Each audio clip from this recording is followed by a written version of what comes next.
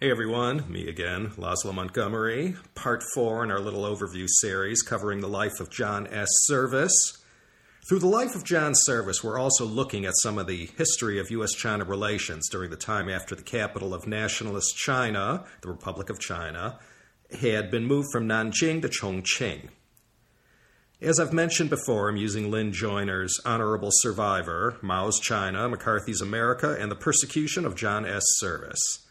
We have traced his life up to this point, from his beginnings growing up in Sichuan province, attending school in Shanghai in the 1920s, and then moving back to the U.S. Then, through his lifelong friend, John Patton Davies, he joins the Foreign Service and he arrives in China pretty much just in time for World War II. And it's here where we have been lingering of recent. We are focusing, of course, here at the Royal China History Podcast, on the life of John Service. But during this period in wartime China, 1941 and 1945, there are major roles and walk-on parts played by people whose names populate 1,000 history books about the time. We left off last time recovering from the aftershocks of Patrick Hurley's outrage after he found out Colonel David Barrett had been wandering around up in Yan'an with a bunch of OSS spooks secretly collaborating with the communists. Mao and Jiang are both enjoying themselves, toying with Hurley, who they have figured out doesn't know anything. Hurley can't figure out what the heck is going on as far as why Mao won't come to the table. But after he finds out, it's because Mao's already sitting at the table, in a manner of speaking. Hurley goes ballistic, and like I said last time in episode 117, heads rolled and blood flowed. So first, Stilwell gets canned, and now there's all this terrible blowback from this incident. Service is not in China when all this is going down in late December 1944. Morale amongst the China hands and those who were like-minded was at an all-time low. The Ichigo offensive might have put some heat on Allied air bases in China, but now Japan was being hammered from the east by U.S. bombers. Everyone knows Japan's going down. It's just a matter of when. With all this bad karma pervading the U.S. Embassy in Chongqing, John Service returns in January 1945. Now things are going to get very ugly and very personal. January 9th, Zhou Enlai kicks things off by attempting to send a secret message to FDR to hold a tete-a-tete with Mao and himself. Who knows what might have happened if this message had found its mark. FDR never knew about it. And so this one got filed under lost historical opportunities. Of course, this effort on Zhou's part was kept secret from Ambassador Hurley. There's a lot of chatter and dialogue going back and forth between the military, the embassy, journalists, various spy agencies, KMT, CCP, and everybody is eavesdropping on everyone. Messages are being intercepted, letters being opened, and of course the censorship in Chongqing was legendary. SACO, remember them? Sino-American Cooperative Organization. It's sort of a joint venture between the OSS and China's oft referred to Himmler, Dai Li. So we know whose side they rooted for. They intercepted plenty of stuff and ran to Jiang with it. And everyone was having a field day feeding Ambassador Hurley all this bogus information to manipulate his ego and sway him in the right direction. At this point, there's no use talking to Patrick Hurley about telling him what a nice guy Mao was. The U.S. ambassador was so tightly inside the pocket of the Songs, of Jiang, and all those considered part of the China lobby. And then suddenly, to stir up the pot and kick up some dust, Hurley ran and told FDR that all these military, OSS, and State Department people are all secretly undermining him and preventing him from carrying out FDR's objectives. FDR, predictably, gets all bent out of shape, so then he yells at General Wedemeyer, who then yells at Hurley for, running and telling the boss about this. The atmosphere is really poisonous in Chongqing when Service's flight lands. He flew in with Wild Bill Donovan, who he met up with in New Delhi. He hadn't even unpacked his bags yet when Hurley calls him in and warns him, no doubt with a wagging finger, that, if he tries any of his famous antics, he'll be a dead man walking. He doesn't use those words, but thanks to sufficient cajoling by the secret police, Hurley had been, by now, led to believe that of all these forces working against him, Service was the worst of the worst. Now, technically, Service is still working for Wedemeyer as a political officer. Remember, General Wedemeyer kept him on after he replaced Stilwell. And Hurley can't dismiss Service, but he can make his life difficult. Zhou Enlai had flown into Chongqing on January 24th, 1945, to keep the charade going about trying to work things out. Nobody expected these negotiations to go anywhere. So when they went nowhere, no one was surprised. Zhou left on February 16th and flew back empty-handed to Yan'an. So Ambassador Hurley is really tightening the clamps and is determined to force some kind of settlement between the CCP and KMT. Wedemeyer doesn't want any further trouble with Hurley, so he is making sure the lid is tight in the military. No one is going to be able to get anything out there that conflicted with current USA policy. That still called for sole support of the nationalist government and those guys only. But then U.S. policy suddenly changes when John Carter Vincent at State sends out a contradictory order telling everyone we are not married to the nationalists and should still consider other options. Then, shortly after this, comes the Yalta Conference. Jiang is expecting to be treated like the great power that he is, and instead China is sold up the river by the Big Three. The Soviets would end up controlling Outer Mongolia as well as getting long-term leases at Port Arthur for their navy. Dalian was to be internationalized, which is a fancy way of saying the Russians got to enjoy their own concession there. And the railroads of Manchuria, the lifeblood of the whole northeast China region, were to be managed with the cooperation of the Soviets. Now, all of this was kept secret initially, but the cat gets out of the bag not too soon after. So much for the Cairo Conference. Let's go now to the Service Ludden Report. This is going to shake things up once it gets out. Raymond P. Ludden. He was another one of the China hands of this period, along with John Patton Davies and others I've mentioned and not mentioned. Ludden was part of Stilwell's gang of political officers who now, like Jack Service, worked for Wedemeyer. Ludden was also part of the Dixie Mission. His role was to travel around the north of China and validate all these wild claims previously made by Service regarding the success of the Chi-Coms up there. This is an amazing story. Ludden traveled with 6 fellow American observers and a Chinese guide all around the north for over 1,000 miles. They trekked through the dead of North China's harsh winter all the way to the Japanese military headquarters set up in Baoding in Hebei, about halfway between Beijing and Shijiazhuang. They brought back a treasure trove of info about the real situation up north. So Ludden returned to Yan'an from this long, perilous journey that was, by the way, just one of the many adventures he had in his life. So he comes back and basically corroborates everything Service had been writing about in his report. So General Wedemeyer, who was scheduled to head back to the U.S. with Ambassador Hurley for talks, requests Ludden and Service to write some sort of definitive report that gives the whole situation up there with respect to the communists and the popular support that they were getting. The report, when it was completed and handed to Wedemeyer, outlined the entire case against the nationalists in the kind of detail that Jack Service was famous for. It explained how the CCP had won over the hearts and minds of the local populace in North China. He vehemently called for American military cooperation with the communists in the same way that Churchill had called for support of Tito in Yugoslavia in the fight against the Germans. The enemy of my enemy is my friend.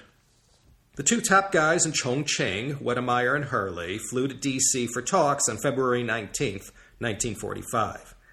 This left their deputies in charge, and these 2 are going to play with matches and burn the whole dang house down. George Atchison, Hurley's deputy, took it upon himself to have this viewpoint expressed in the Service Ludden Report shared, throughout the halls of power in Washington and, of course, in Chongqing. He and everyone else at the embassy knew Hurley had been whitewashing all the dispatches and was as much of a stooge of the KMT as Hurley claimed that, Jack Service was to the communists. Atchison along with Wedemeyer's number 2, Brigadier General Mervyn Gross, arranged to send a message to D.C. to broaden the discussion and get the word out about the real situation on the ground in China. They were hoping to force some discussion on the matter rather than do nothing and risk the likelihood that Hurley would monopolize the narrative, not to mention the whole agenda. One didn't have to read too far into the first page to realize this report smelled of John Service's handiwork. Even though he wasn't officially part of state, they still depended on his skills to make the point. But then, like Caine mutineers who had finally had enough, everyone at the embassy personally signed off on the content. It was concluded, quote, "This telegram has been drafted with the assistance and agreement of all the political officers of the staff of this embassy and has been shown to General Wedemeyer's Chief of Staff, General Gross." February 28th, 1945, they let this baby fly. How do you think Hurley is going to react to this? Everyone knew what they were doing, sending such an openly contrary viewpoint, blindsiding the boss, forcing him in a corner. But, again, no speed of communication like we have nowadays. They could blast that report out. Hurley didn't see it immediately. It first slowly permeated into the halls of the Department of State and then into the press, of course. Meanwhile, the Dixie mission is still not officially over, and in March, a big thing is starting to get organized in Yan'an. A party congress. This is going to be the 7th, the Qida. It's going to be held end of April to mid-June in Yan'an, of course. 544 delegates are going to represent what is now, in early 1945, a CCP that is 1.2 million members strong. It's a pretty big deal. And a draft party constitution is going to be passed, and Mao's thought is, for the first time, going to be enshrined in this party document. This is the last party congress until after liberation on October 1st, 1949. So it's a pretty big thing, and John Service gets the okay from George Acheson to go observe the party congress and report back any useful intel. So, March 9th, John Service flies back to Yan'an and is given strict instructions. Don't get sucked into politics, and he's told to keep his mouth shut and don't do anything that contravenes Ambassador Hurley's orders. With all this confusion recently in policy, Acheson figured sending Service up there would do more good than harm. So off to Yan'an he went.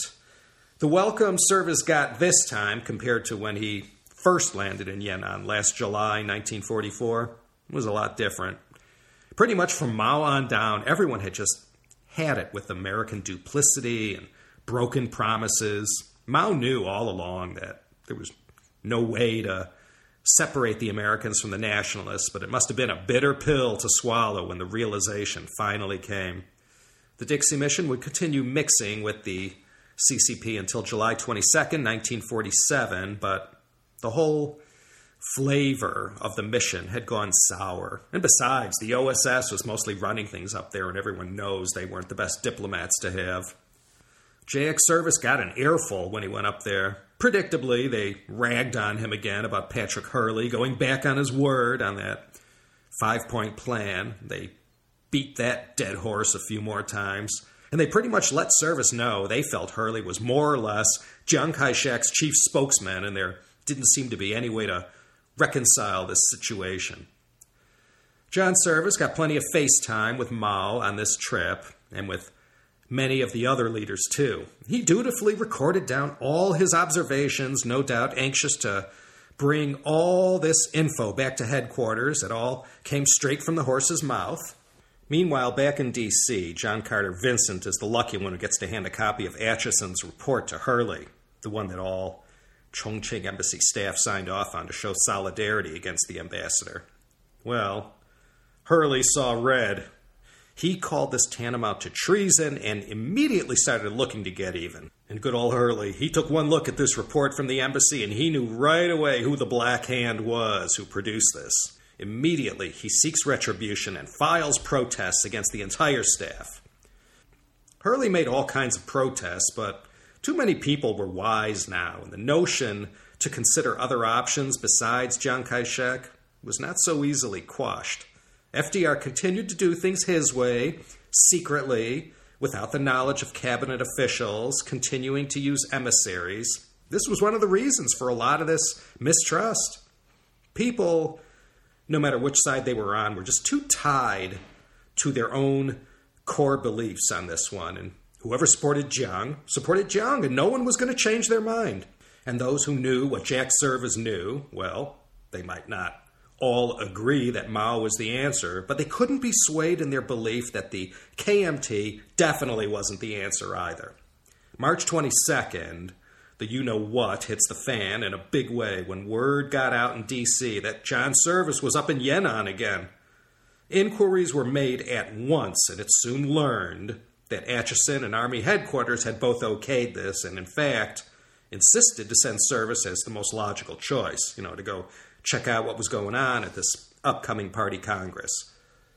Well, Hurley was livid, to say the least. First, this high-profile betrayal of his whole staff in Chongqing, signing off on that report like they did. And now, this eternal stone in his boot, this burr in his saddle, John S. Service, was up in Yan'an, no doubt whooping it up with Mao Zedong, who Hurley, by the way, referred to as moose dung. Now it had all gone too far. Filled with all the self-importance from the auctoritas FDR conferred on him, Hurley started throwing fireballs, and before you know it, Hurley did to Service what he did to Stilwell.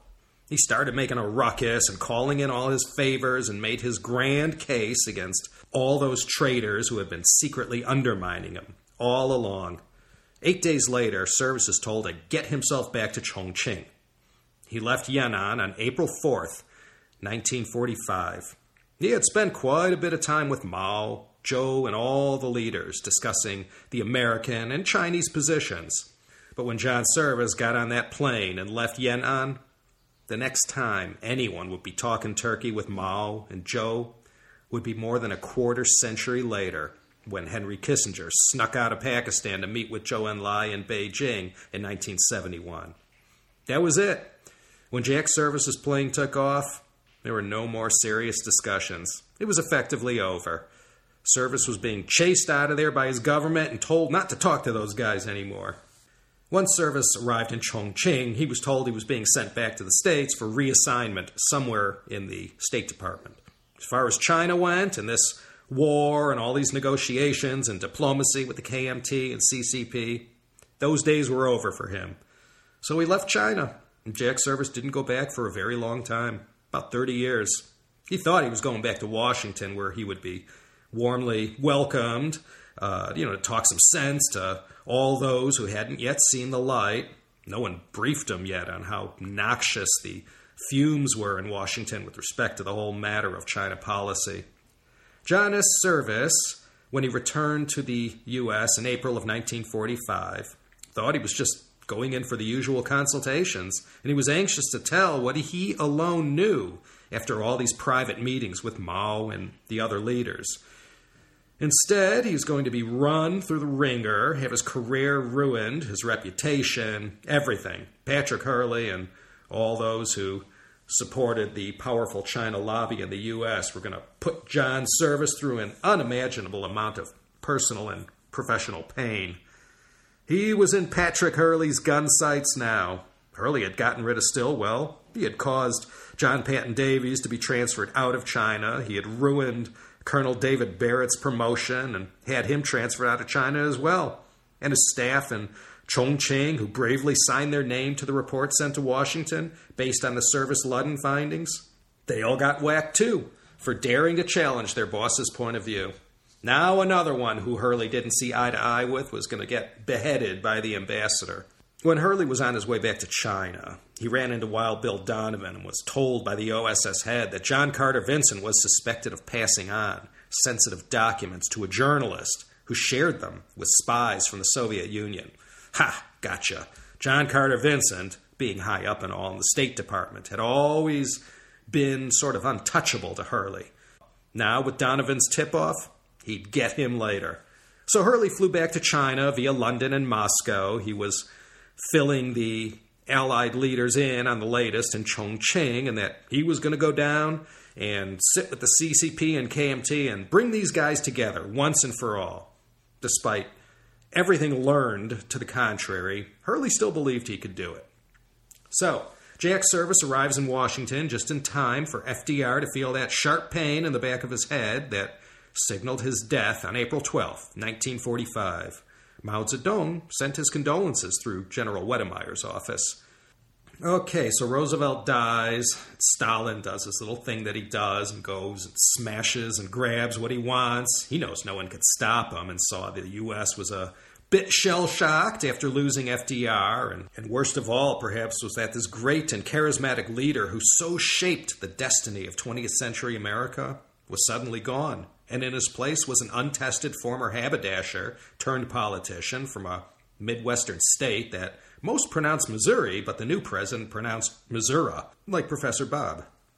Truman, by the way, was so new on the job, and although he was the vice president, in the short time that he had been serving, just a few months only, FDR had never had a sit-down with him to discuss the war, the peace, foreign policy, Russia, China. Truman just walked in cold. So everyone of my ancient demographic who remembers the Cold War years can see it all starting to happen just about now. There's not much the U.S. can do in 1945 to push back on Stalin. So right away, not that there was a whole heck of a lot of trust to begin with, the U.S. and Soviets are already circling their wagons, and it'll be like this, of course, for the next 30 years or so. So, Service hits town just as Roosevelt dies, and the first one he sees are Vincent and Lachlan Curry. Service spills his guts about everything he saw and heard up in Yan'an. No need to rehash what the main points were he was trying to convey. He insisted now was the crucial moment. The U.S. either found some way to fit the CCP into its foreign policy, or we just watch this one walk out the door and face the consequences.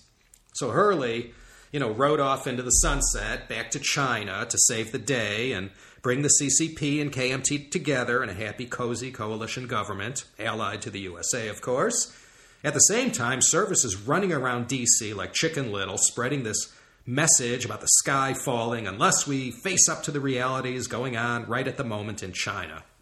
Both Vincent and Curry hooked Service up with all kinds of reporters and government people, hoping that having someone with first-hand knowledge of the situation up in China might have more street cred. And here is where I'm going to sort of, not really end our saga, but sort of pick up the pace and zoom out to give you the big picture. About half of Lynn Joyner's book on John Service deals with his life in China. We've now covered all that. The second part concerns what happens to Service after he fell into the sausage grinding machine that combined Washington politics and the Red Scare that was soon going to start to ramp up. So I will encourage you all, once again, if you want to read some fascinating stuff on those crazy, paranoid Cold War days of the 1950s, Lynn Joyner delivers it up. It's a very confusing and complicated tale filled with all kinds of journalists and lawyers, FBI types, including J. Edgar Hoover, spooks from the OSS, ONI, and the KGB, pro-Jiang, anti-Jiang people, Washington people, spies, and more turncoats than you could shake a stick at. And then into all this came Joe McCarthy to sort it all out, and half a century after it happened, we're still discussing and analyzing the rubble of what the McCarthy hearings left behind. So John Service got dragged by his ankles through all of what went down in Washington in the late 40s and into the early 50s.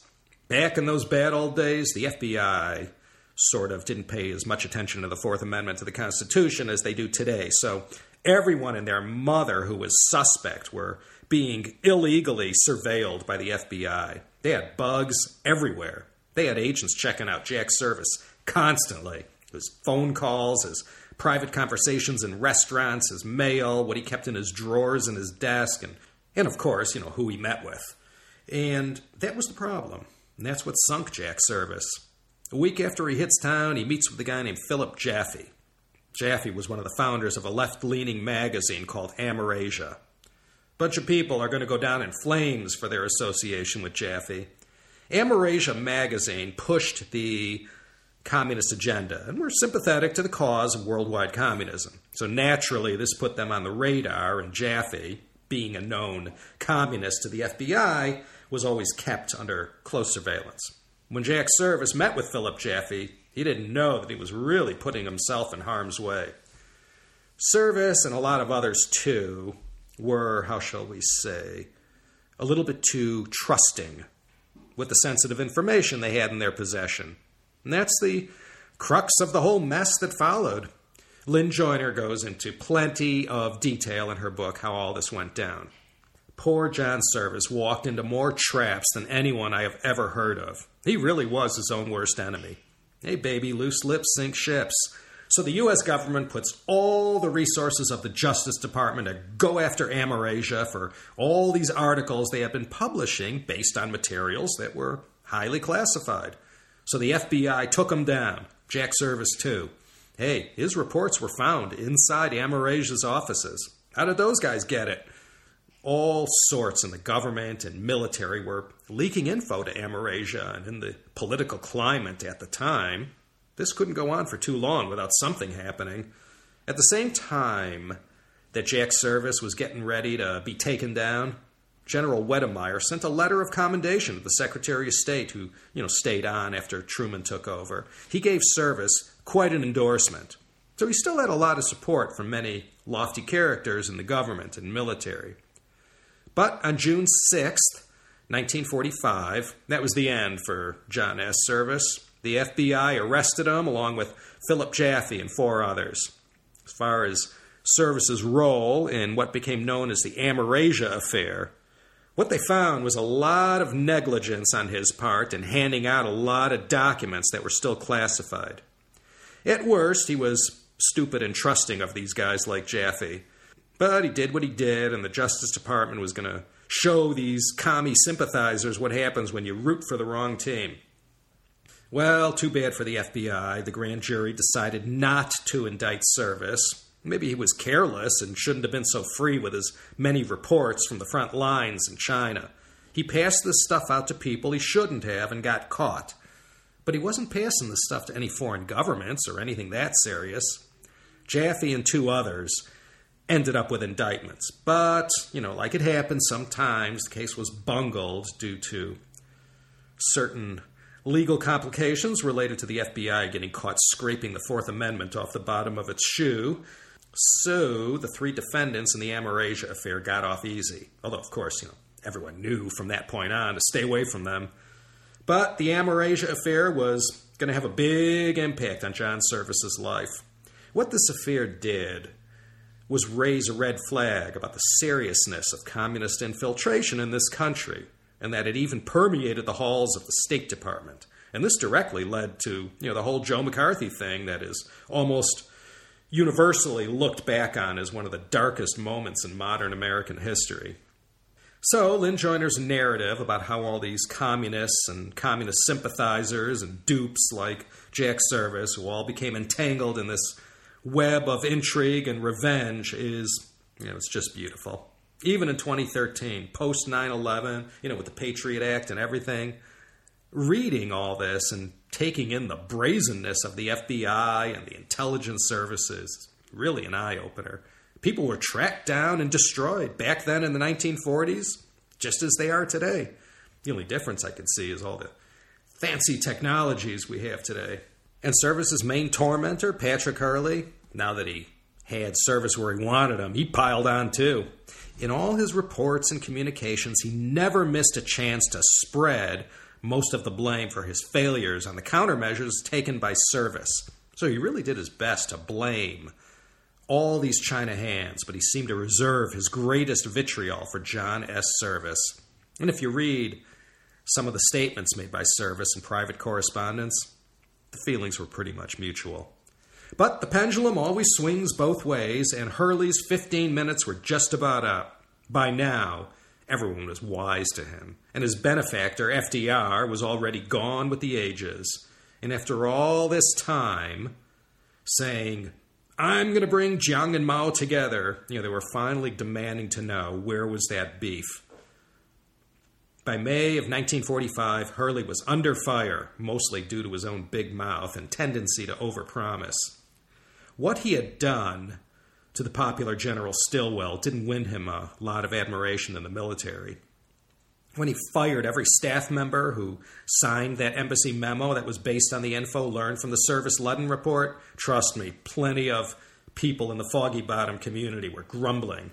Patrick Hurley wasn't so invincible anymore. So Service drops headfirst into the maw of the prosecutorial gears of the Justice Department. No less a personage than J. Edgar Hoover himself was watching this case with daily interest.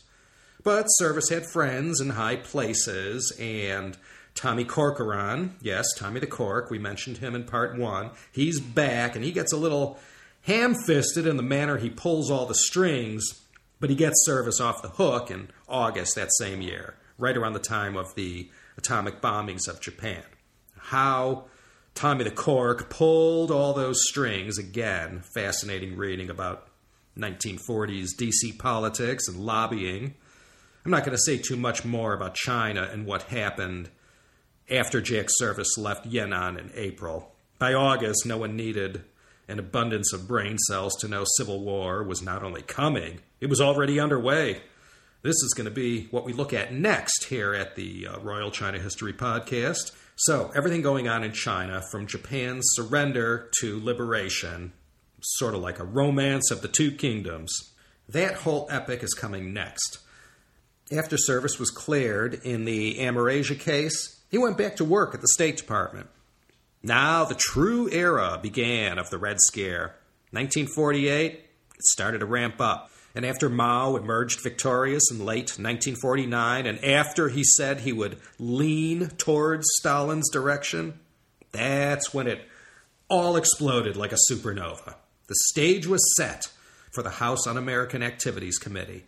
This excellent piece of political theater, inspiration for so many great Hollywood movies, began in August of 1948.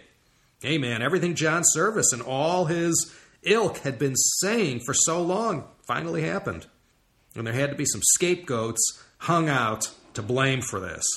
You see, the big deal back then, after the PRC was established and during the lead up to the Korean War, the chorus in Washington was quite shrill in demanding to find out who was to blame for losing China. We lost China. But if we, meaning the USA, lost China, then that would sort of mean it was ours to begin with. What did we have? What did we lose? The American public, well, they were just chowing down on the Red Scare, propaganda. This was, going to be a whole new industry. Red Dawn wasn't built in a day. Service helped write a white paper that was supposed to be the final word on what happened in China. It came out in August 1949. And rather than serve as something constructive, the whole thing exploded in the face of the Truman administration. The China lobby in the U.S. was not to be taken lightly, and they fought back hard against any anti-KMT literature. The soft spot had always been the Amerasia magazine case and how Service got off scot-free and the other ones involved in the scandal, shady characters all, got off with a slap on the wrist. So the magnificent and always reliable Washington political dredging industry pulled this one up off the bottom of the Potomac, and by changing the narrative once again, Service was back in the spotlight. Once the Taiwan problem officially came into being following the founding of the PRC, it added a whole and totally unexpected dynamic to the state of affairs between the U.S. and China. Wow, what do you do now? Gee, who saw that one coming? January 1950, Truman tells all Yanks, get out of China. Jiang and the entire China lobby were pulling out all the stops to make sure we stuck with the KMT, even though they were sort of, in this temporary political predicament that's, still going on, by the way. It didn't take long before the American 7th Fleet was sailing back and forth along the Taiwan Strait. February 9th, 1950, Joe McCarthy gave his famous speech in West Virginia with the list of 205 names, and we're off and running. Hoover and McCarthy joined forces, and I bet you can guess who the first guy they fingered. Yes, our hero, John S. Service. He was the first of the known communist agents operating inside the State Department. So, Service was serving in Calcutta at that moment, was about to get put through the ringer again. He's now front page news, and he's getting a ton of shine on him. His friends and allies all embrace him, but the year 1950 is a dark one for anyone considered a China hand.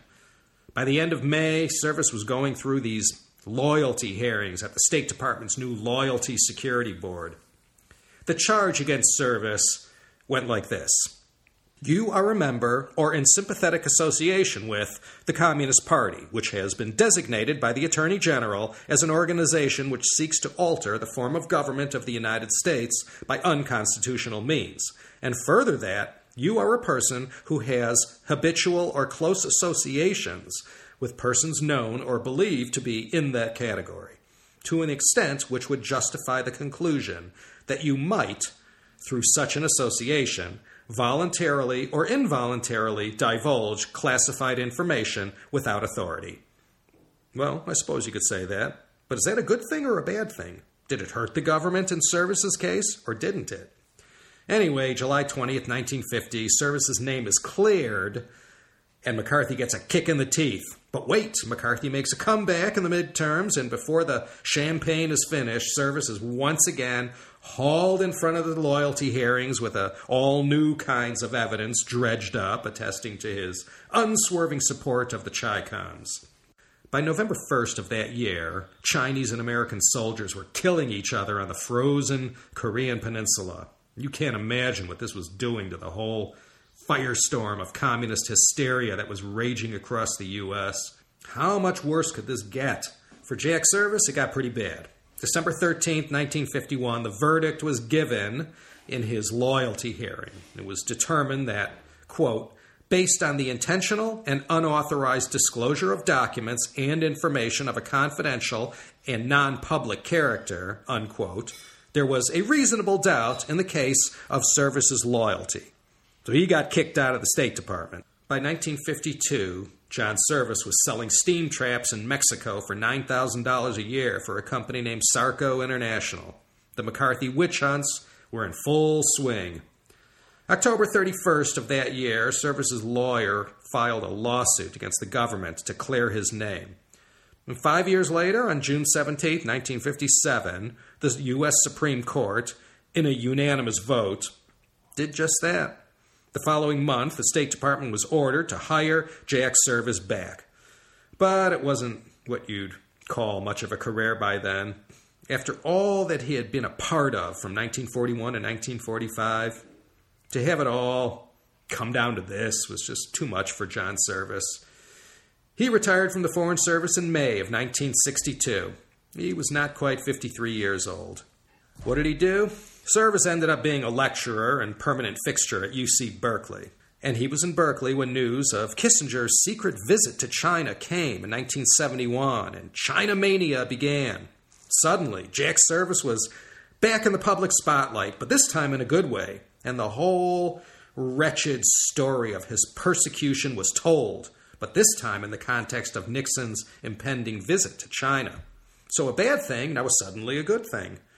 And on September 1971, John S. Service, on the invitation of Premier Zhou Enlai, landed in Beijing with his wife Carolyn.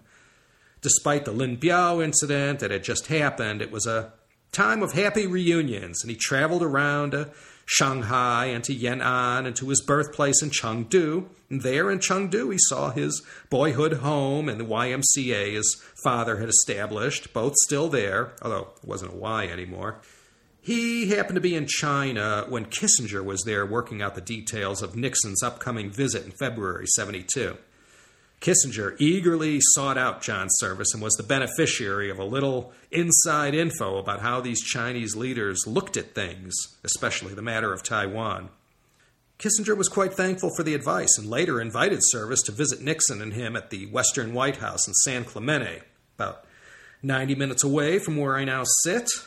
Before Service left China for the U.S., he had a long sit-down with Premier Zhou, and they talked of old times, of course, and the dramas they shared in Chongqing and Yan'an. It was different now to talk about those days from a 1970s perspective than back in 1944. Jack's service went back to America in 71 with China mania really ramping up. Ping-pong diplomacy had already happened. He got some more shine on him and was eagerly sought out for TV shows and magazine stories. After all, he knew Chairman Mao and Zhou Enlai. So for the remaining years of his life, Jack's service got to trade on his good name that had been fully restored. Nobody listened to him back in Chongqing in 1943, 1944. What is there to say except this is just another one of those what-ifs that we'll never know the answer to. More than 2 decades of friendship lost between the U.S. and China, and all the good that might have come out of that. The Korean War, the Vietnam War, the Red Scare, McCarthy, the Cold War, not to mention Mao's excesses. Everything might have turned out differently. If the U.S. had embraced the PRC in 1949 rather than 1979, who knows if things might have been better. Better for who? Who knows? Didn't turn out that way. Service went back to China a few more times. One of those times to trace the footsteps of the Long March with Harrison Salisbury, who produced a best-selling book about the journey in his 1985 work, The Long March, The Untold Story. John Service passed away quietly on February 3rd, 1999, at the ripe old age of 89. He lived out his remaining years associated with UC Berkeley, where my daughter attends now. His obituary in the New York Times went like this, quote, John S. Service, the first of the old China hands purged from the State Department in the McCarthy era, died yesterday in Oakland, California. He was 89. As a young foreign officer in World War II, he filed prescient reports on the rival forces battling the occupying Japanese, Chiang Kai-shek's nationalists and Mao Zedong's communists, and observed the corruption and weakness of the former. But after the war, as what became known as the China Lobby swung American policy strongly behind the failing Chiang government, the communists gained full control of the mainland in 1949, driving the nationalists to Taiwan. Much of the blame fell on what was said at the time to be a pro-Soviet conspiracy in the State Department. Who lost China became a major election slogan that shaped American political life for many years.